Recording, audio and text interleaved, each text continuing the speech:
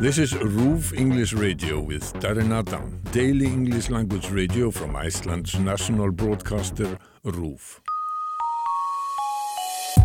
Hello, this is RÚV English Radio and I'm Darren Adam. Thanks very much for your company today. If you're listening to this conversation on the day it's published, it is, of course, Halloween. And you go into pretty much any shop in Iceland in the weeks, if not months, leading up to Halloween, and you will see that these places are bedecked with all kinds of Halloween items that you can purchase. And you might think when you see that Halloween has been around and celebrated in Iceland for a very, very long time, but that is not the case. And who better to confirm that for me than a friend of RÚV English Radio, who of course was on the service on a few occasions over the course of the summer. Helga Wollitson joins me once again. Helga, thanks very much for your time. Thank you for coming over. Happy Halloween. Yes, happy Halloween. Yes, but it's not been celebrated for that long, has it, in Iceland? No, not as such.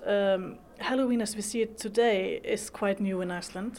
We actually sent out a survey in 2001 asking about Ash Wednesday and Halloween. And the people that answered the survey back then knew about Halloween, but they had not celebrated it and were not familiar with the celebration of it. And actually many of them thought of it as a bad influence coming from the US. And they connected a lot with consumerism and just imported holidays instead of our own. So what is the line that we're going to trace here then? Because as I say, at first glance, Halloween has certainly been adopted here in Iceland. It is very popular. But how far do we want to draw the line back? Where do you want to start?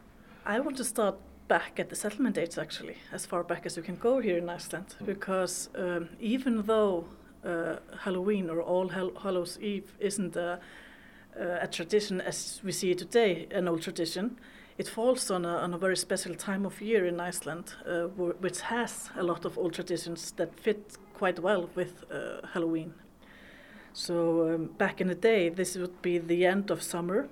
We had the first day of summer in April, and well, throughout the ages, there would only be two seasons in Iceland. We had summer and we had winter.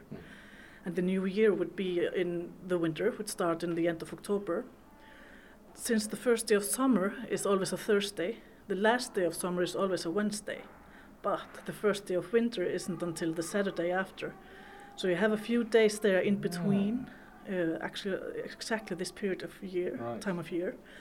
You have this magic time, special time. Yeah, because a lot of places around the world think of Halloween as the point where two worlds, if they don't collide, it's almost like there's a veil between the two worlds at most times of the year, but not at this time of the year.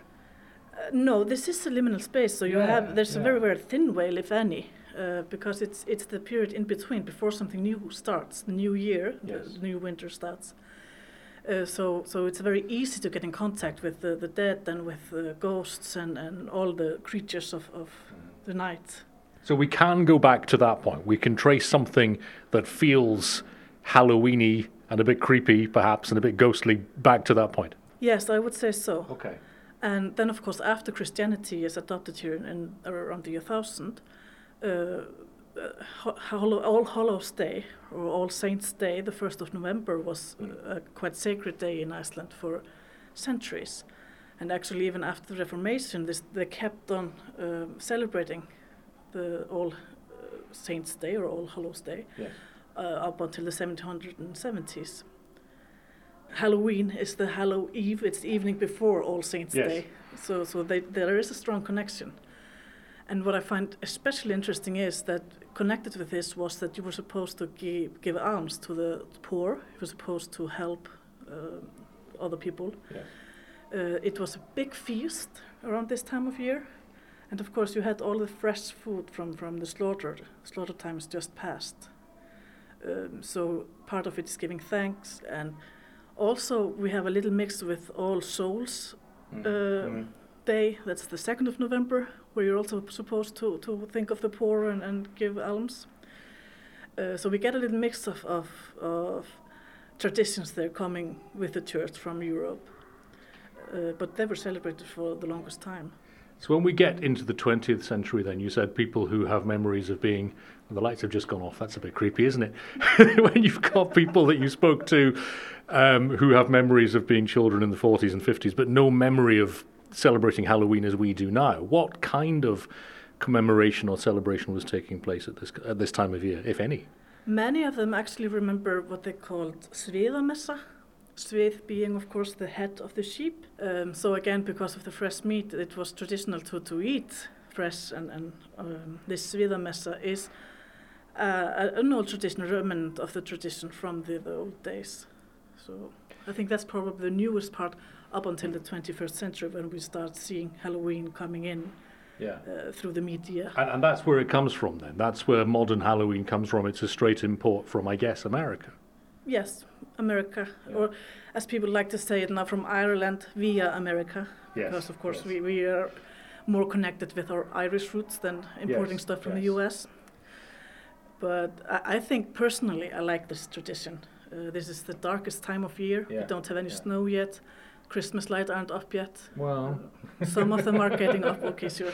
But also it means we have something to do. And having small kids myself, it's actually quite nice to have some break in school, something going on that they can think of, instead of, like I used to when I was a kid. I was so excited about Christmas already at the end of October. And it's far, far away. It was a long time to wait. Well, I think that's all accelerating, though, isn't it? Because people, if you drive around any Icelandic town, you will see that winter lights, at the very least, if not Christmas lights, are already up in quite a few houses. And you can feel almost as if Freddy Krueger gets pushed out of the way from Mariah Carey at the end of October. We're having a conversation on on All Hallows Eve, aren't we? The day before Halloween. The day before. And here in the museum, we've come to the Learning and Sorcery exhibit, and if you are a fan of the Museum of Sorcery in Holmavik in the Westfjords, which I am, I know you are as well, I've been there, you've been there. Indeed, we did a show there on RÚV English a couple of months ago. Some of this looks quite familiar. What's in this exhibit? We have a lot of magical items. We have also items about leisure, but I'm not going to talk about them today. I wanted actually to show you this case here and this exhibit. It's one of my favorites, especially the bedboard we have up here. Yeah, so that's a bedboard. It's a wooden panel, about 1.5 meters long, perhaps, and it's very beautifully carved, but I can see that there are staves on there. There are magical markings. The one on the right, for example, looks a bit like I don't think it is a helm of all, but it's the similar sort of shape. It is. I think that one over there is. This is also, but these are heathen marks trying to fight off the evil of darkness and catch some luck. But also you can see the höfðaletur, the lettering. This is actually a bedtime verse, you would say. What is the lettering? Because it doesn't look like runes. No, it's höfðaletur. It's a very typical Icelandic lettering. It was used a lot to carve on everything, actually. So you see it a lot from the 18th, 19th century. Okay. And do we know what it says? Yes. Vertu Guð faðir minn í frelsarans Jesú nafni. So this is a Christian verse. It's a prayer, actually, asking God and Jesus to wake over you and watch over you while you sleep. It's interesting because, as I say, we've got the staves on either side, which are associated with Icelandic magical tradition, which is not necessarily Christian, although there is some Christian influence, isn't there? Yes, with the heathen runes, actually. It's built upon the runes.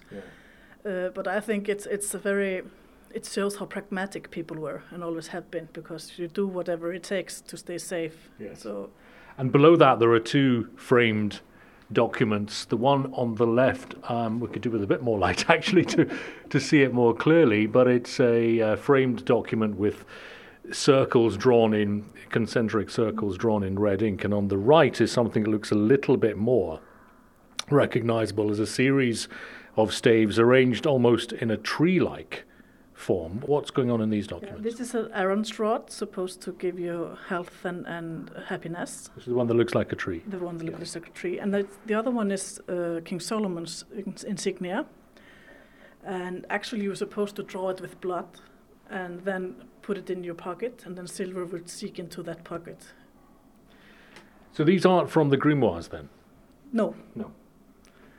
But I think you have here in this case. Yes. Is this one of the grimoires, one of the magic books? This is one of the magic books, yes. I believe it belonged to the Reverend Helgi Sigurðsson, who's one of the founders of the museum, actually. Okay. Where he got it from, I don't know. Then we have some magical symbols and things to help you fight off illness and badness. And this little one here, Spávala, it's one of my favorites. It looks like a tooth. No, it's a bone. It's a bone? It's the bone between, in the leg from a sheep, between the femur. Going back to Halloween, is there, would you say, an Icelandic twist still on Halloween? Because, like I say, you go into any shop and the decorations that are up look quite conventional. You've got spiders' webs and skulls and all sorts of plastic tat. Is there still anything traditional left, do you think, about an Icelandic Halloween, or has it been absorbed? I think it has been absorbed because it's gone out and come back, and all of it builds on old traditions. But I like what they do, for instance, in the Árbæjar Museum, where they had their Halloween show there. It's the open air museum. It's the open air museum up in Árbæjar. They cut out turnips, which apparently is the original Halloween pumpkin lantern. Yes, so they would, So they do that, and which makes much more sense in Iceland than the pumpkins. The pumpkins. Well, that would happen in the UK as well, just because turnips are much easier to get hold of than pumpkins. But although I was never old enough to be trusted with the knife myself, I know that they're much harder to carve than pumpkins. They're much more difficult. Yes, the pumpkins are hollow inside, so it's easy to empty them out. How do children celebrate then? Again, in America, you've got children that will go around from door to door. They will do trick-or-treating. They'll sing a little song, and maybe they'll get some sweets or some candy, as Americans would say. Does that happen here? Some neighborhoods it does. I am so fortunate. I live in a very new neighborhood. It wasn't built until the 2005, 2010. It started really growing.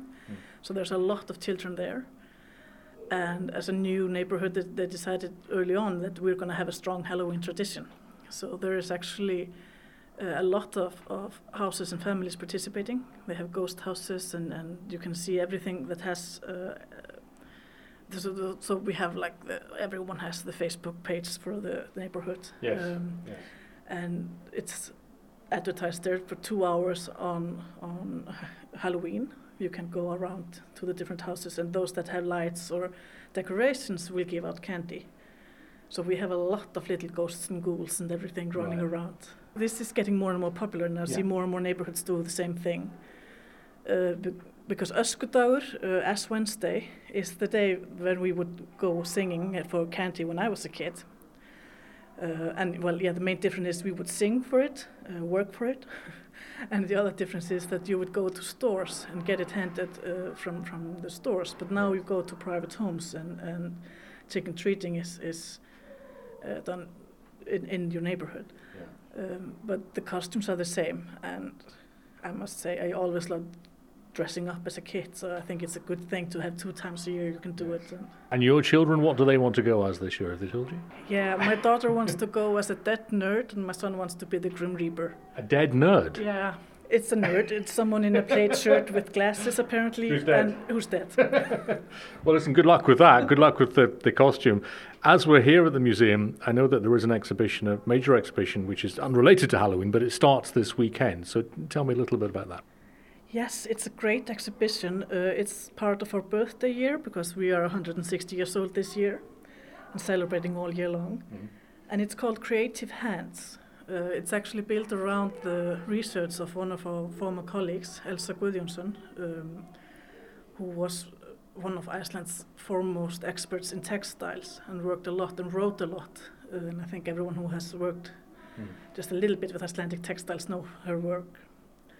These are 15 cloths with laid and coached embroideries from the Middle Ages. 15 is the number of them that have survived in the world. 9 are preserved in Iceland in the National Museum, and the rest of them come from abroad. And this is the first time ever, I think, that all of them are exhibited in the same exhibition. Well, we'll put a link up to that on the page that accompanies this episode from RÚV English Radio, and that starts this weekend, so the weekend after Halloween. And then, as you say, before we know it, we will be into Christmas. And maybe just a quick word on what's coming up here, because a real treat for fans of a traditional Icelandic Yule? We are so lucky at the National Museum that the Icelandic Yule lads are good friends of ours. So they, as listeners might know, come to downtown from the mountains one by one for 30 nights in a row in December.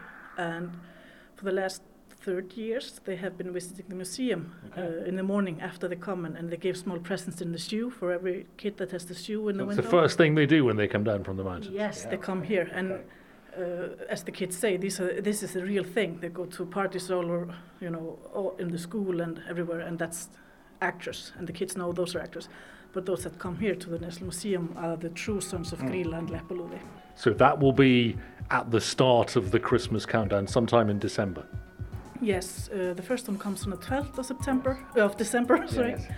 And then it's every day at 11 a.m. Well, I think I'll be back here to preview that. I don't think you could keep me away. It's the best Christmas tradition to come in and see them. All right. Well, listen, we've covered lots of ground today. Helga, thank you very much once again for taking us through Halloween, for previewing Christmas, and of course the exhibition that's coming here to the museum this weekend as well. This is RÚV English Radio. I'm Darren Adam. Thanks very much for your time. Get in touch with us anytime if you like. We are english@ruv.is. There is more from RÚV English with all the news from Iceland in English at ruv.is/English. RÚV English Radio is a daily English language radio from Iceland's national broadcaster, RÚV.